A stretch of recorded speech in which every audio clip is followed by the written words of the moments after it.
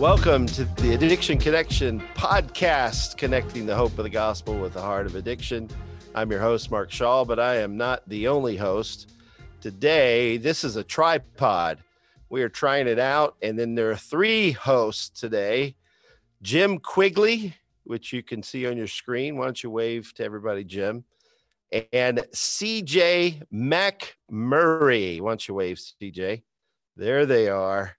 So we're co-hosting this. In other words, you guys are going to have to carry the load. I'm not going to do this all by myself.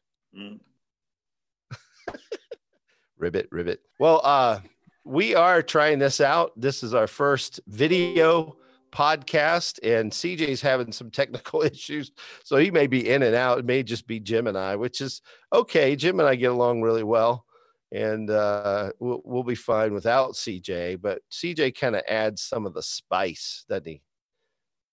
And there's Jim coughing. I'm going to be coughing too. I'm fighting an illness. I muted it though. Did you hear it? Did it come through? No, I did not hear it. It was great. Yes. All right. Yeah.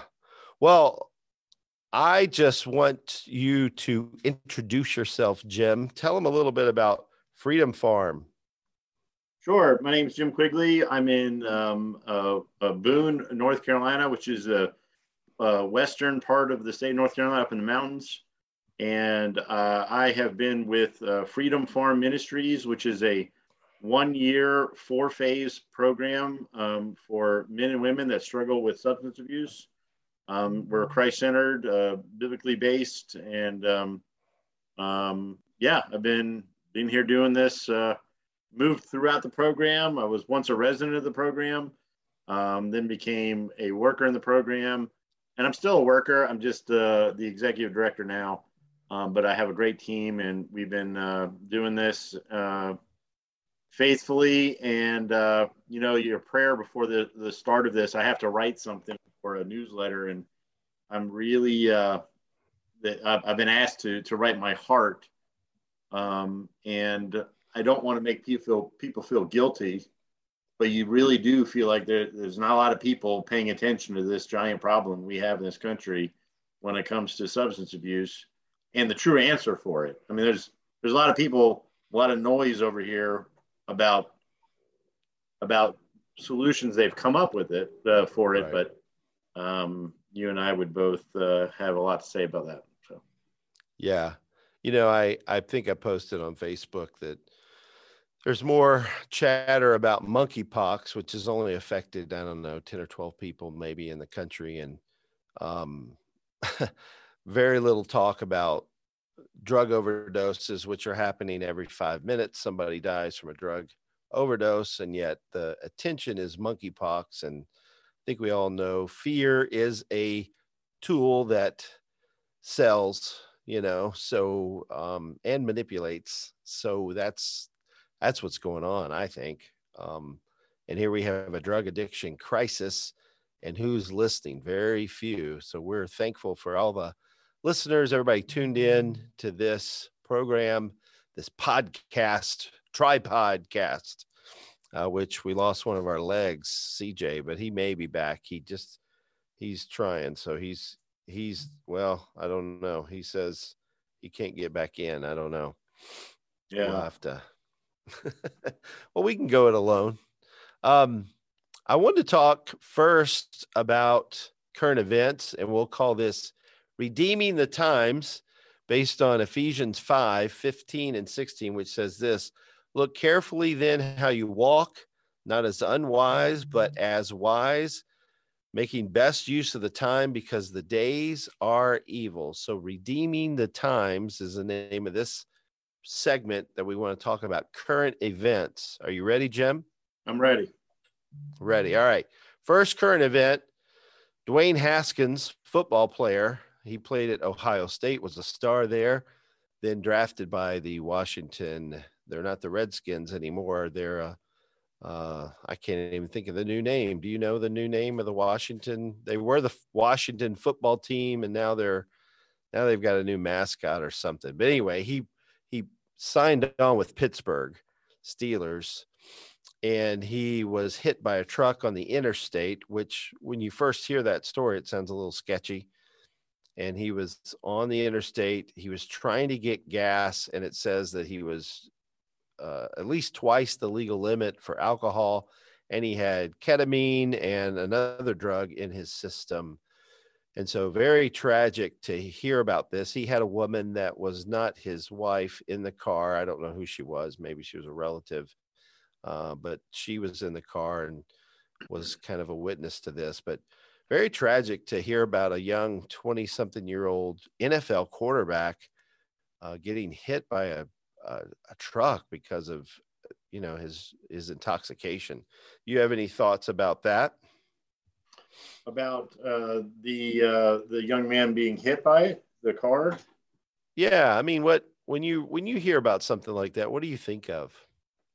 What Well, I'd hits like you? to hear what the thing is that it's really popular to jump in and start giving a giant. So all the sides will start giving an opinion.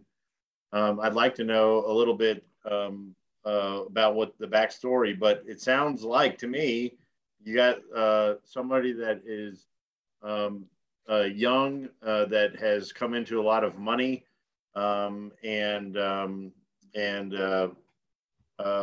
has a lot of resources to chase after his desires and is doing so. And these are the consequences when we chase our desires into sin, and that can cause death, and destruction. So those drugs in his system, a woman in a car that's not his wife. These are all red flags that this guy was head bore into his desires. Yeah. I'm saddened by it too. I mean, it's a great tragedy. You think about a young man who is so successful. I mean, Ben Roethlisberger, the former quarterback of the Steelers, said, "Man, I wish I could throw the football like Dwayne Haskins could." And so, very talented guy, talented athlete, and yet not satisfied. And like you said, headlong into his desires, and it's too bad. And I don't want to, I don't know, but I know, it's another tragic death to drugs and alcohol in this case, which is a drug in liquid form. Mm-hmm. I was thinking you were going to tell me that there was some controversy that was coming out that like he was the reason why is because he was suffering from some kind of concussion injury or something. Because you're often hearing that something like that happens, and it's not that the guy was following after the desires of his heart. It's not that. It's let's talk about all these things to make sense of a guy that has it all, right? Why they would do that. And it's never that this is a person chasing the desires of their heart. It's something else. That's what I was meaning by jumping in and hearing what people are saying about it.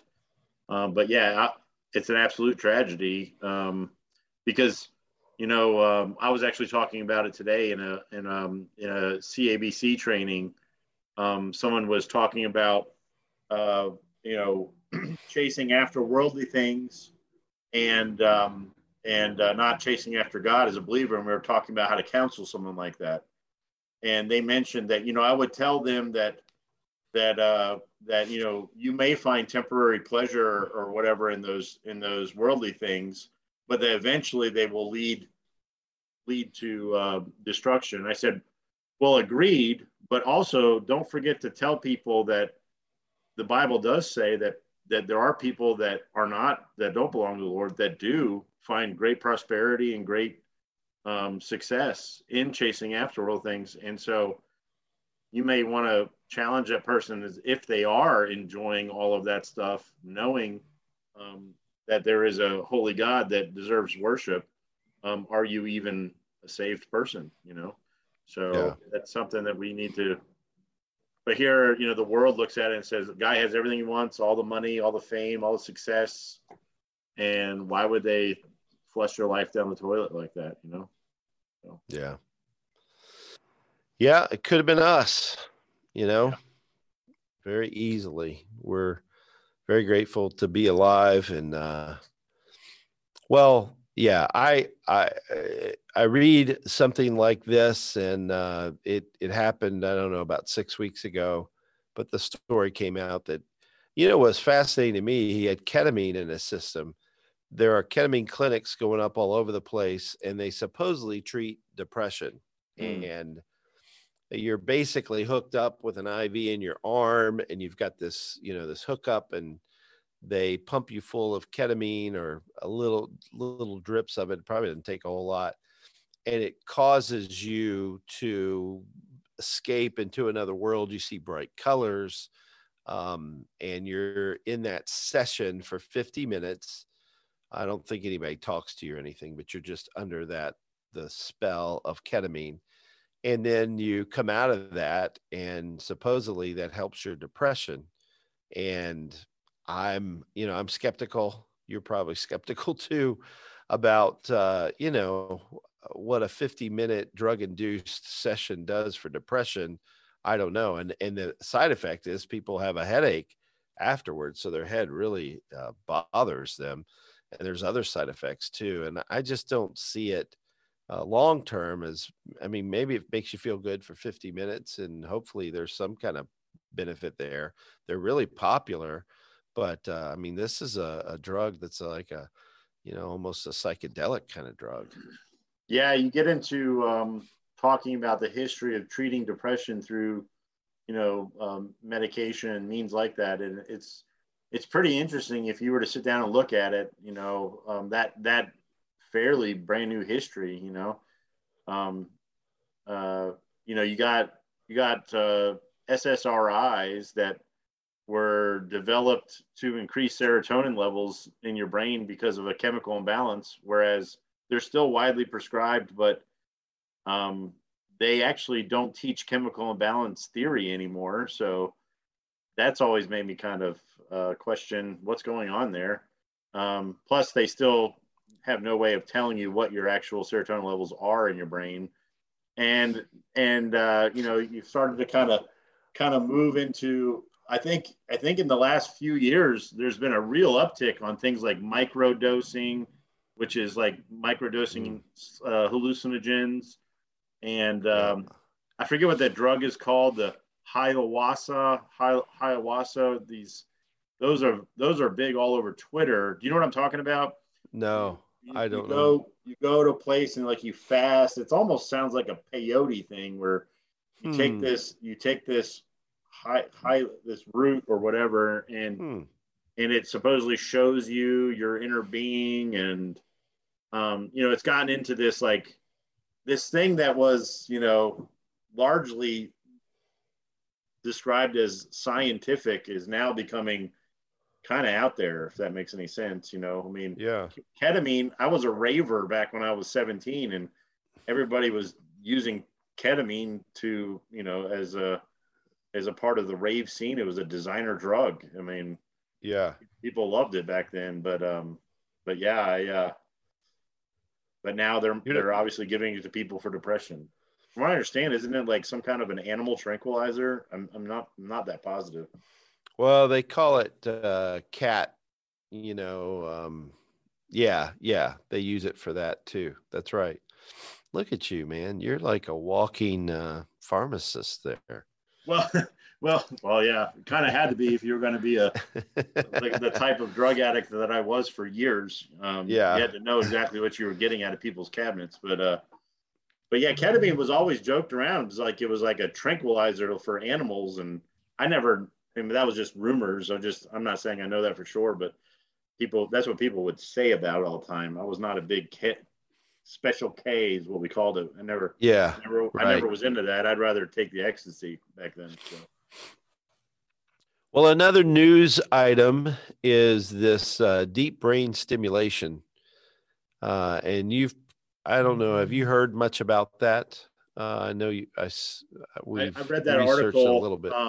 Man, they are really, so this kind of goes into what I'm saying. So now they're wanting to drill holes in your head, put electrodes, and stimulate your brain in order to try to relieve feelings of depression. And actually, the articles that you sent for me to read didn't mention using it for depression or drug addiction. It didn't mention using it for drug addiction or cravings, but I thought that's what the gist was, that it was going to maybe start being used for helping people with cravings for drugs. Yeah, so deep brain stimulation is where they cut these nickel-sized holes in your head and put these electrodes in, and I guess run the wires down to a little box, kind of like a pacemaker, but in your neck and or area. I don't know how it works, but you have these wires, these electrodes that shock your brain and try to stimulate it so that you don't crave. And it was used to treat depression, used to treat Parkinson's disease, and now they're talking about it for drug addiction. They've only done 3 surgeries that I know of. One, the guy relapsed. He went right back to drugs after the surgery. A second guy is doing better. He's helping other people, and he lives in a safe home, like a halfway house. And he also is on Suboxone, so he's got a drug to help him in addition to the surgery. So they kind of give the surgery credit without this other stuff. And then a third guy had the surgery because he was desperate. I mean, he was afraid to die on addiction, and and fear of death is solved in Jesus Christ. That's what it's all about. But yeah, this brain surgery. I mean, the reason I mentioned this after what we talked about with depression and ketamine and Special K, which they're using for depression now, is if they think it's a brain disease, then they think, okay, brain surgery makes sense. It's a brain disease. We can solve it with brain surgery. And so logically, I think they get away with it. But I'll tell you, my biggest issue with this, and I don't mind saying this publicly, I think it's unethical. I mean, what ethics committee passed this as an experimental, surgery for drug addicts? Who passed this? Who cleared this to be used in this way? And I don't think they're valuing the addicted person's life. I think, they would say they are, but I think it's exact opposite. I think they're treating them like lab rats with an experimental drug surgery that, to me, shows they don't really value life like we do, especially the life of a drug addict. Well, I would probably counter you and say, I don't know if it's they just understand life differently than us. They fundamentally view people differently than us. Okay. So I tell people in like your little elevator speech, when you're trying to explain this, that these are materialists that believe that human beings are inherently good. And if given the right set of circumstances, we will improve. We will self-correct. And the problem that human beings have gone down is because there's certain set of circumstances in life, whether it be, nature, nurture, environment, whether it be biological markers in the brain, is what's causing them to be self-destructive or live lives that would not be beneficial for their own self-interest. So their whole way of looking at people is like, if we could just correct their environment or correct those biological markers, those people would then be free to succeed, which you and I believe the Bible describes human beings completely opposite. How so? Opposite. Well, okay. How so opposite? We believe the Bible says that people are born inherently bad, that we are turned in on ourselves. We want only for us. We are sinners by birth and by nature. So we need, I guess we need, people would call it a biological fix, but we would call it a spiritual fix. We need a new heart. We actually need God to come in and remove this heart and give us a new one, and then give us an indwelling, life-giving spirit to enable us to do better. And really, it goes against the nature we struggle with here on this planet for the rest of our lives. And we struggle with that. So it's like life is a constant struggle to be more like Christ, not that if I just fix a couple of markers or an environment, I will naturally flourish because I'm inherently a good person and looking out for my own self-interest in a good way. So, yeah. Well, and you're very gracious to them. I hope you're right. It's I do think people with a different view are trying to help, and they're doing their best. And like you say, they see the data differently than we do, the self-correction and all that. And that's very gracious of you. I'm well, I probably would not say there. that the data doesn't support that what they're doing really is working. That's why they're trying all this crazy stuff, like drilling holes in people's heads and sticking, things in their brain to stimulate their brain. I mean, they're literally running out of answers, because this is the frustrating thing about working in addiction. Out of all the efforts they've done, what has happened with the problem as far as people dying from addiction? It's at an epidemic proportions now. Even with all of this stuff that they have done, none of it has produced any kind of lasting results. So they're just trying to figure out something. But the thing is they keep beating on the same dead horse, that fundamentally they believe that this is caused by not the person, their inner person. They believe this is outward influences that have made this person into this in this way, or maybe biological markers within their body, their chemistry, that has caused this problem. It has nothing to do with them being a fallen human being in need of redemption. So, yeah. Well, and I think, to me, like you say, they're getting desperate, and the addict himself, this James Fisher, was the third one to have the surgery. He's desperate, but I think they're desperate, and I think they're hopeless. Like, they see this as a disease. There's no hope. So, he's going to continue on in this. So let's give him a $50,000 brain surgery paid by the NIDA, paid by NIDA to take care of this, this problem. And we'll just do this experimental thing and hope that it works. And it supposedly worked with one guy. It didn't work with another guy. So they're 50%. But man, I'm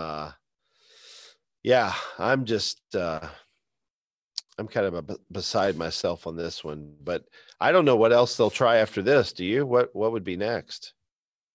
What were you going to say? I don't know what they would try, but nothing will shock me. Nothing's going to shock me. I mean, Mark, they used to lobotomize people, so, leeches. Yeah. So all this is done in the name of science. And I've always struggled with attaching science to that, because it really just doesn't seem to fit what science is supposed to be, in my opinion. But I'm not a scientist, so I'm not allowed to have one, I guess. But this is really just, this is a mixture of philosophy. This is like philosophy mixed in with scientific steps, I guess. I mean, because that's the best way I can explain it. So. That's good. Yeah, it's philosophy. It is. I guess this is something out of one of your sci-fi shows. You know what I mean? Probably. Yeah. Oh, absolutely. You know what? For the audience that's maybe stuck with us to this point, how do they mark success in any of this stuff? Like, how is it all these guys? How do they track success? The person tells them it worked. That's it. Yeah. Yes, it worked. I mean, that's really how all these things get their success labels on them. Why do SSRIs work? Because 40-something% of the people say they do. Yeah. Yeah. Yeah, because it's DBS, deep brain stimulation, it's a surgery. It falls under the medicine science subheading. And I would argue, like you just said, it's philosophy, it's theory, it's experimental, and it's worked 1 out of 2 times, which to me is enough to say, okay, let's do something a little less drastic. Is the one that it worked with the guy that was taking Suboxone? Yeah, the guy it worked with, he was taking Suboxone. He was in a halfway house, and he had this brain surgery. And he'd been clean 2 years and was helping other people. So, which is so great. A guy that was taking a very powerful opioid that is supposed to it's prescribed to people to take away their cravings, supposedly had his cravings taken away from deep brain stimulation through these electrodes. Now you're getting it. Yes. Yeah, the electrodes that take away cravings didn't work, apparently, because he had to take Suboxone as well to take away the opioid cravings. But really, I mean, again, if you just look at it, they're throwing billions of dollars at trying to take away cravings with medication-assisted therapy, and it's not working. You know, people are dying at a higher rate now than they were last year. So, you know, they got to come up with something. Yeah. Medication and now brain surgery. Who knows what's next? I mean, removing, you know, kidney. But think about this, just to be, I guess, gracious to their side. If you are a person that has ever seen someone in active drug addiction, it is the craziest looking thing. It makes no sense. These people that have all the ability and potential, just continually throwing their life away for a substance that has completely destroyed their lives, even to the point to where if you lock them in a room for 6 months and keep them away from this substance, you let them out, and 9 out of 10 times they run right back to it and do it all over again. They're just trying to figure out, how do we get these people to stop, you know? Yeah. And so and it can't be religion, you know, because that's just a made up thing. That's not scientific. So we got to do things in the name of science. So let's drill holes in your head and put electrodes in there and stimulate your brain. And maybe that will, I mean, it sounds scientific. Maybe that'll get you to stop doing that. Yeah. Well, and that's what's unfair, I think, to our side, is they call it science, but yet they say our faith is unscientific. We would say our faith is as scientific as your unscientific science. Right. I don't know how else to say it. Yeah, I mean, because they have faith that they believe they understand the cause of this problem, and they have faith that they believe that these are solutions, because none of that stuff, not their definition of the problem and their definition of solutions is all their own faith. And again, that's the philosophy key in it all. Those are all theoretical things that they're dealing with. I mean, again, most of the audience listening to us probably thinks that chemical imbalance theory is still a widely used thing, and it's not. They don't even teach that anymore. Whenever I say that to people look at me like I'm some kind of a conspiracy theorist. They're like, what are you talking about? Of course I still have parents tell me on the phone, you know, my son has a drug problem, but he also has a chemical imbalance problem.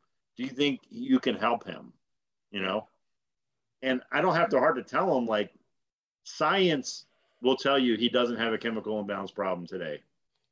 Right. So same science that told you that that's what the problem was before. Right. Yeah, it's interesting. Dr. Lance Dodes, which we both know as a Harvard psychologist or psychiatrist, I can't remember which one, but this guy is very bright. He's written several books, The Heart of Addiction. He's written The Sober Truth. And I recommend everybody listening get the Sober Truth book by Dr. Lance Dodes, because he basically demonstrates that AA and 12 steps were promoted by the Rockefellers. They put money behind it. They had some good press. I forget the name of the publication. It's probably not in print anymore, but that it really pushed AA as something viable that worked. And then the American Medical Association got behind it. And Dr. Dodes, a Harvard medical doctor, says there wasn't real science and real evidence behind it. You know, we talk about evidence-based in this world.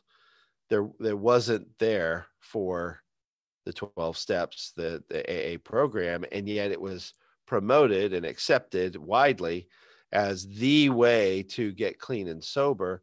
I'm grateful for it in the sense that it centers around the spirituality part of the problem, because that's where we agree with AA that, yeah, it's a spiritual problem.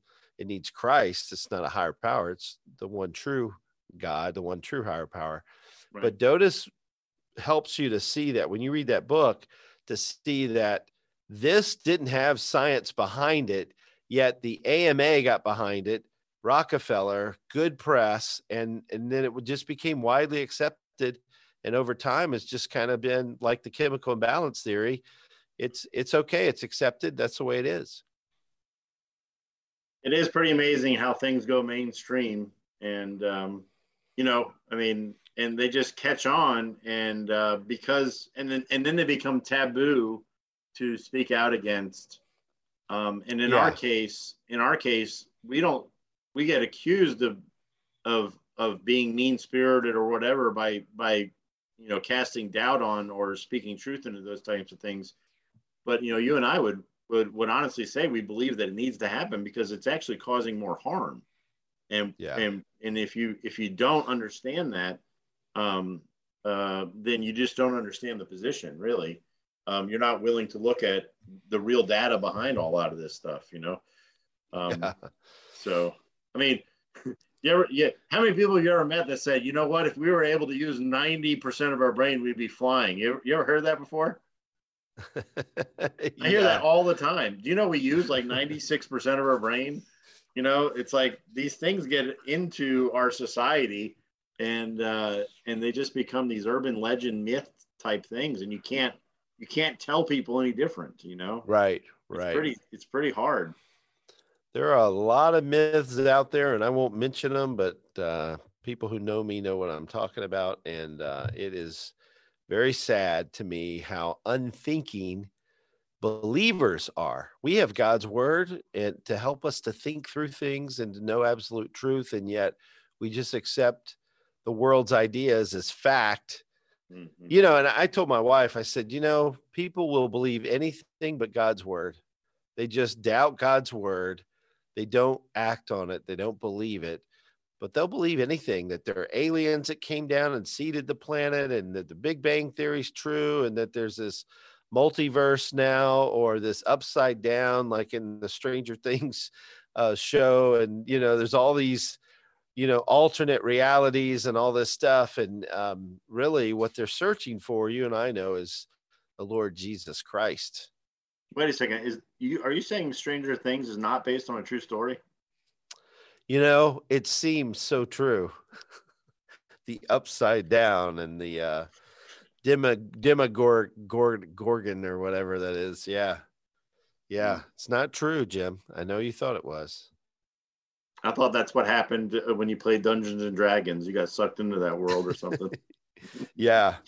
True story. Well, maybe I shouldn't say it, but when I was a kid, the Stranger Things show is my age. Like, I was exactly the age of those kids in 1983 when that video was made and was cast. I was that age. So it's very fascinating to me to watch that and hear the songs and all that. But my dad, I had a Dungeons and Dragons game, and my dad was convinced it was bad, and we disposed of it through burning it in my backyard. So we burned it, got rid of it, and I never played D&D again. So I don't know that I really even played it the first time, but he did not see it as a good thing, and I'm glad I had a dad like that, honestly. I mean, you know, it sounds pretty extreme, but he loved me, so that was good. Yeah. Well, we have a new visitor, a new face here and I don't know if you guys have met. This is Josh Coleman from Tennessee, the Nashville area, Mount Juliet. Am I right, Josh? Are you in Mount Juliet? Yep, Mount Juliet, just outside of Nashville, just to the east. Just to the east. Beautiful area. Wow. And are you at Mark Mann's church? Is Mark your pastor? Yeah, he and I and one other guy were co-elders there, and he's the head pastor. Mm-hmm. Now, how often do they let you preach, Josh? Well, it's how often do they let me in the building? Yeah, I'm preaching probably 3 to 4 times a year. There's others that are in the rotation. So the Mark's preaching probably about 45 times, and then it's split between a couple other men. Okay, well, good.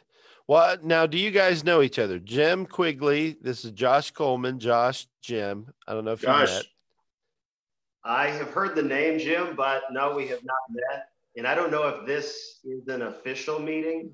I've officially met several people online. I don't know if that is legit anymore.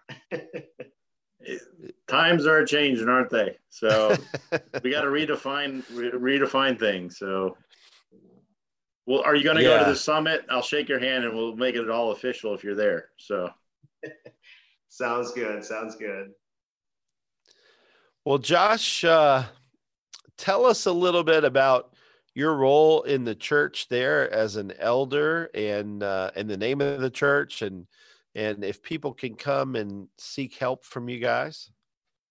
Sure. Yeah. Grace Bible Fellowship is the church. We're non-denominational, but with the FIRE, the Fellowship of Independent Reformed Evangelicals. And as I had mentioned, there's 3 elders there, of which I'm one. One is the head pastor, one is our music leader. And the ministry that we have, the Biblical Counseling Services of Nashville, I'm the director of that. So as the 3 elders, I'm the one who takes up that. And then we have other men, as I had mentioned, who we're raising up. We have a pretty strong deacon group of men, adding those every few months. The service is definitely growing and very strong. But yeah, we have many ministries. And one of the things that our church is really built on and built around an early foundation was biblical counseling. And so many of the members who are now there and have been there for 12, 13 years since we started, they came in on the back of biblical counseling. And myself, as I was joining, had a position in a community ministry doing biblical counseling in the addictions realm.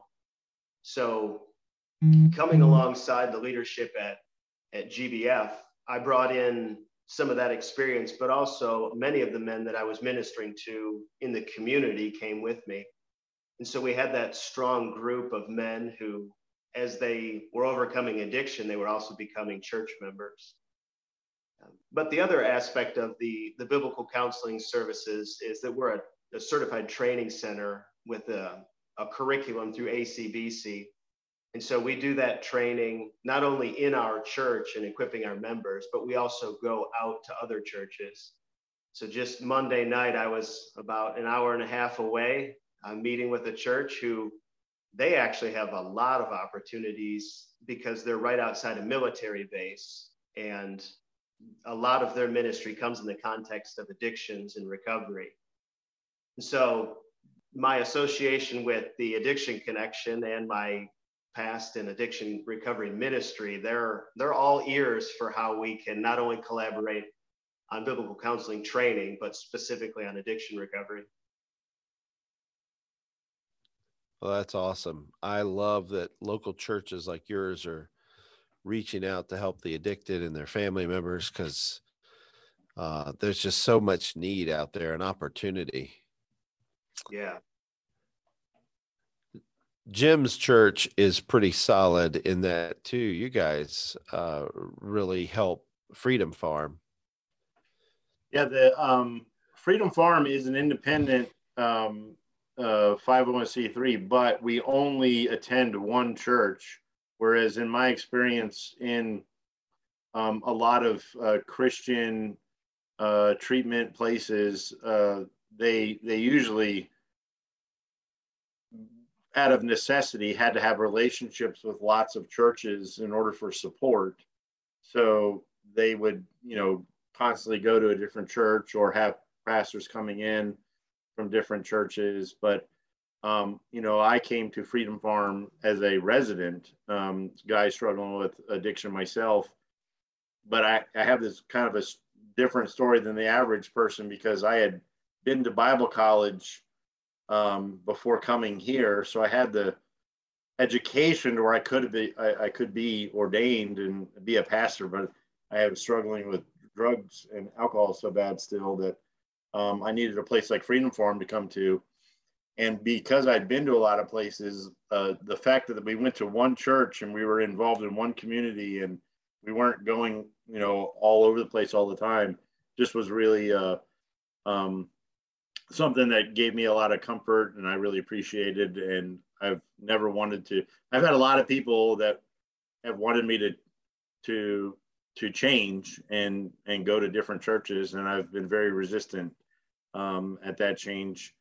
And I'm glad that we still. It's not always rainbows and unicorns.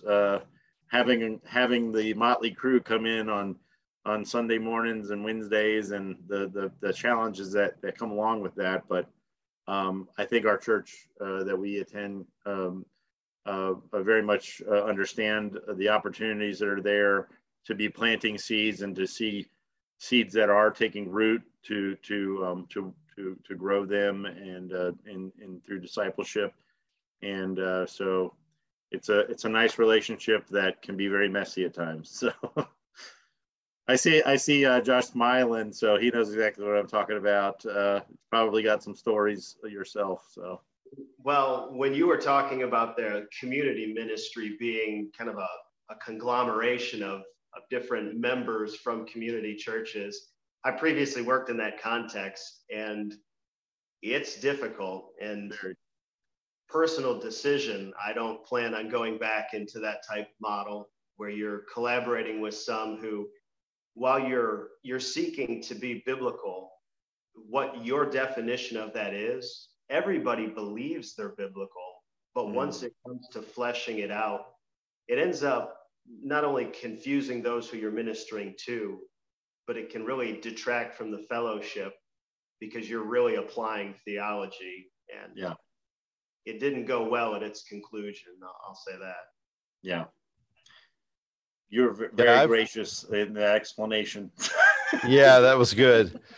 Yeah, I've worked in both. I mean, a program that's just attached to one church versus a program that lets all kinds of churches come in and teach and sends the clients or the residents to a bunch of different churches on Sunday or a different church every week. And it just, like you say, I found it very confusing and difficult because I would get a lot of questions, and then the more just, questions about like, we heard this on Sunday. Is this true? And because the week before we'd heard something different, and that's a frustrating place to be. And so, yeah. So you like what you're doing now, Josh, I take it.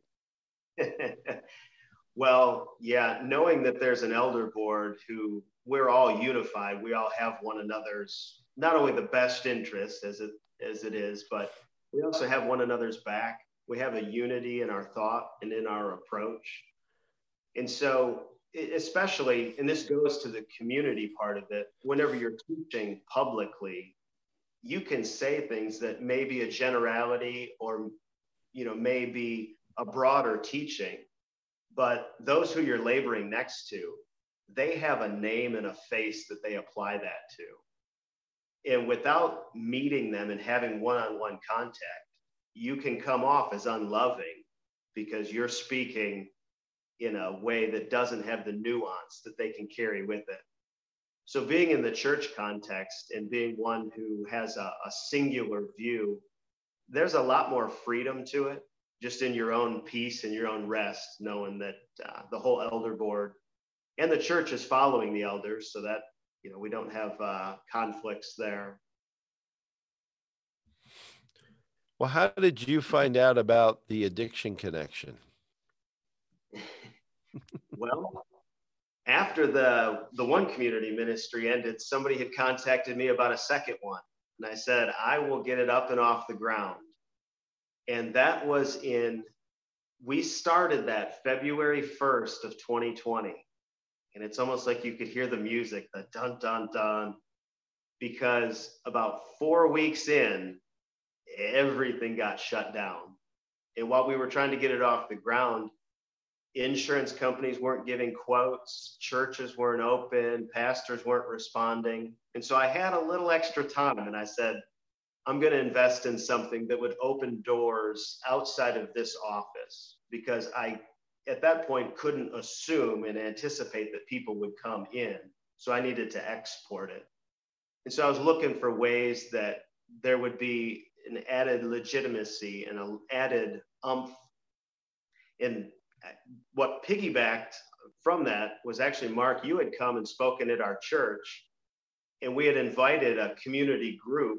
So they had already the connection. And so being associated with the group and making that connection for them was what I was looking to help open some of those doors that the community, and especially those who are making some decisions about recovery, that they had a familiarity with, and I could knock on a familiar door at that point. And I had a whole lot of time. I mean, a lot of time. Yeah, when you said February 2020, I mean, we all know that ominous music you're referring to, what happened 4 or 5 weeks, 6 weeks later. I actually literally heard it in my head play as soon as he said that date. That was amazing. Those weren't hallucinogenic post effects, were they, or anything? No. Microdosing. Well, and Josh, I mean, you're a guy, like, I know I talked to you a couple of times, and I just thought, man, this is a talented guy. I remember a couple jobs coming open. People would email me, do you know anybody? And I'm like, yeah, I got just the guy.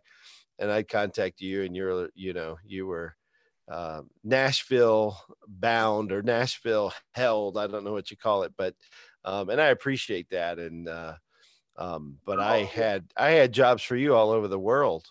Yeah, in fairness, the commute to South Africa was going to be a little long. Yeah, I was ready to send you, raise support, and get your whole family. So now you have Ashley. You guys have been married 17 years. That's your wife, and 3 daughters. So South Africa's perfect. What could go wrong? Yeah, well, only one of them can walk right now. So that tells you just how acute the parenting is in my home. And yeah, Jim's got 2 youngins. How old are yours, Jim? Phoebe just turned 7 on the 17th, and JP will be 4 in September. So 7 and 3. Mm-hmm. Yours are how old, Josh? I have 2 that are 21 months, and then 1 that is 5 months. Oh, I didn't realize you had twins. Oh my. Yeah, and the reason only one of them can walk is actually, I guess it's pretty common for little ones, but one of them fell and broke her leg. Ooh. Oh no. So we have one that walks, one that crawls, and one that just rolls over. Oh, I bet they're adorable. My, oh my, that's fun. Well, if you're going to ask me if my own children are adorable. Yeah, it's pretty clear. Well, yeah. South Africa wasn't in the plan, but you're the director of Biblical Counseling Services of Nashville.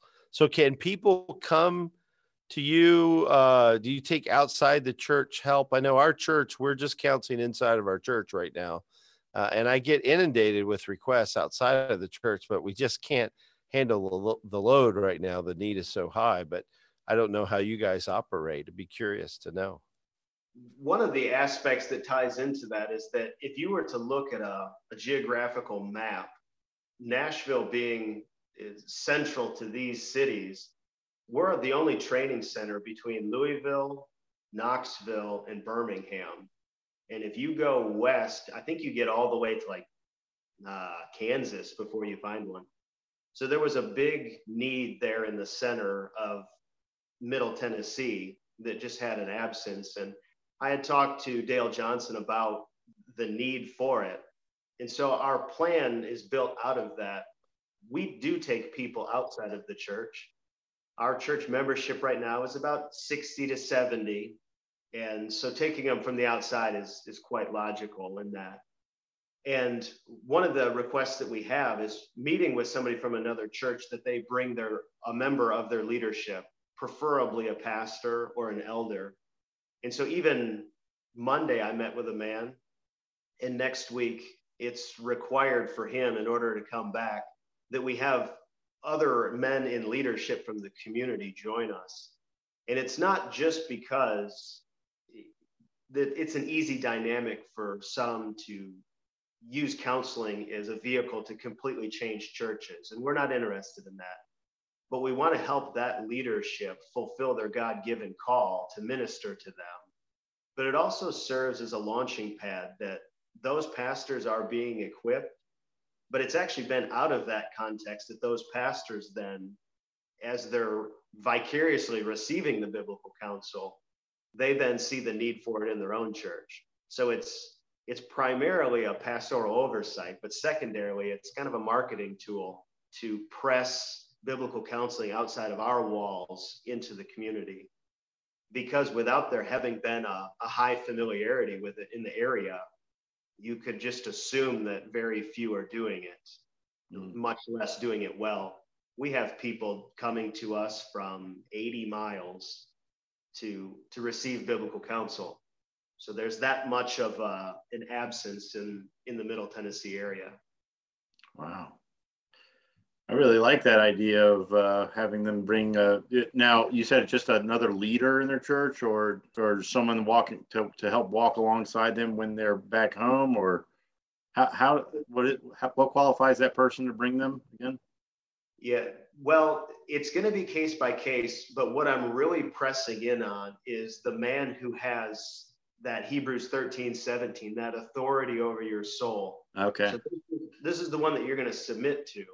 And so if we can get a pastor or an elder, some of the counsel, I take my attention right from the counselee and I turn right to the pastor, the elder, and instruct him on how he would now have to care for this person as they go. Beautiful. But some of these churches are, 3,000, 4,000, 5,000 people, and they don't even have the ability to bring a pastor. So at that point, I'm always looking for somebody who's influential, a deacon, a small group minister, someone. And my counsel to them is to find a way to really make this stick and to really make it walk. So I have regular contact with those people because I'm trying to build them up. And in a sense, they're serving as leadership, but that's the best I have. I have to work with just that. That's a great idea. That's fantastic, actually. So you'd be surprised how many pastors, knowing that you're not trying to steal their sheep, are amenable to come and to sit in on counseling. They, it's a soft pitch that they're growing in their own ability to privately minister, of which many don't have the confidence because they don't feel competent to do it. But right. What they see is that they are. Yeah, because counseling is something you send people to that building down the street for, right? Yeah. Don't you take insurance you need insurance for that, don't you? So.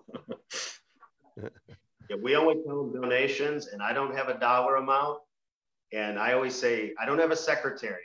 So if you feel led to give, just leave it on the table as we walk out, and it'll be easy on both of us. Yeah.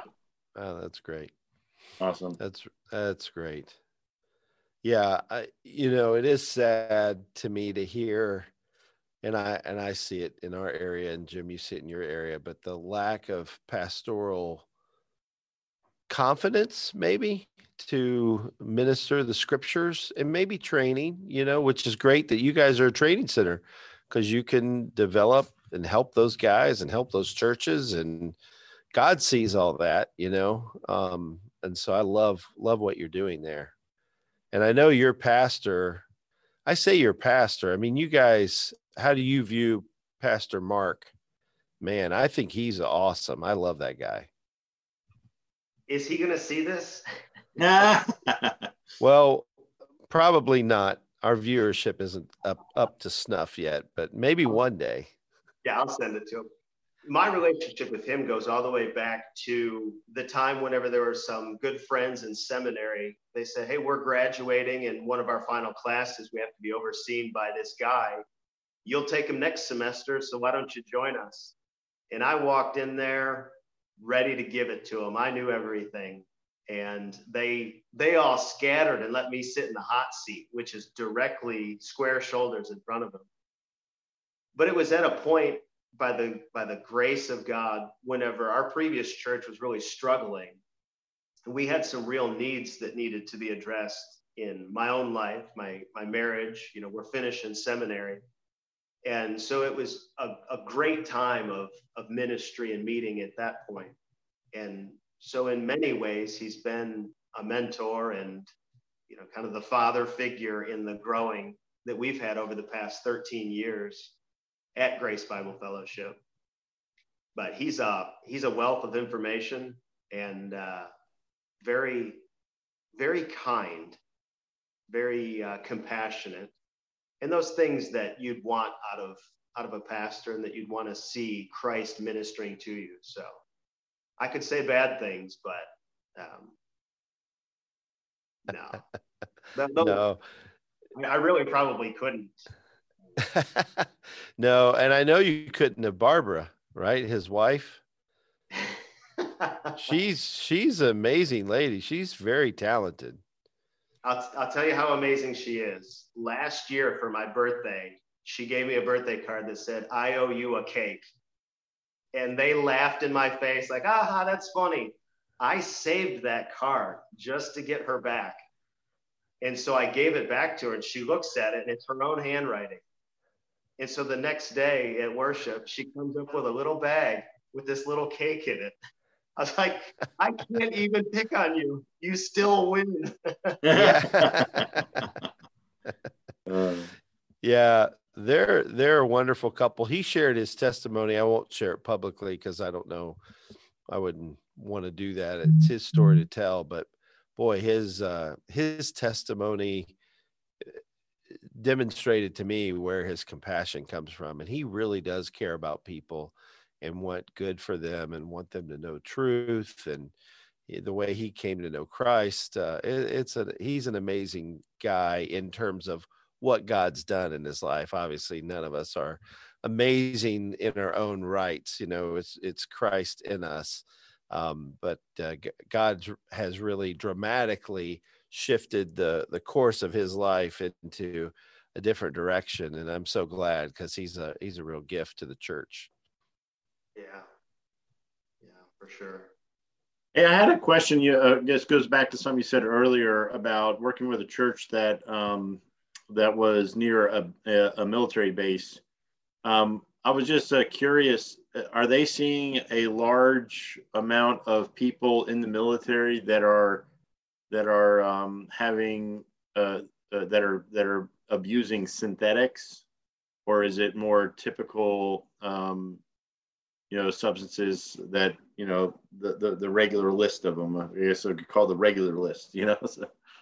Yeah, we haven't discussed that in detail, because much of what they're doing, they had previously been kind of ushered into the Celebrate Recovery groups. Uh-huh. My contact with them is pulling them out of that.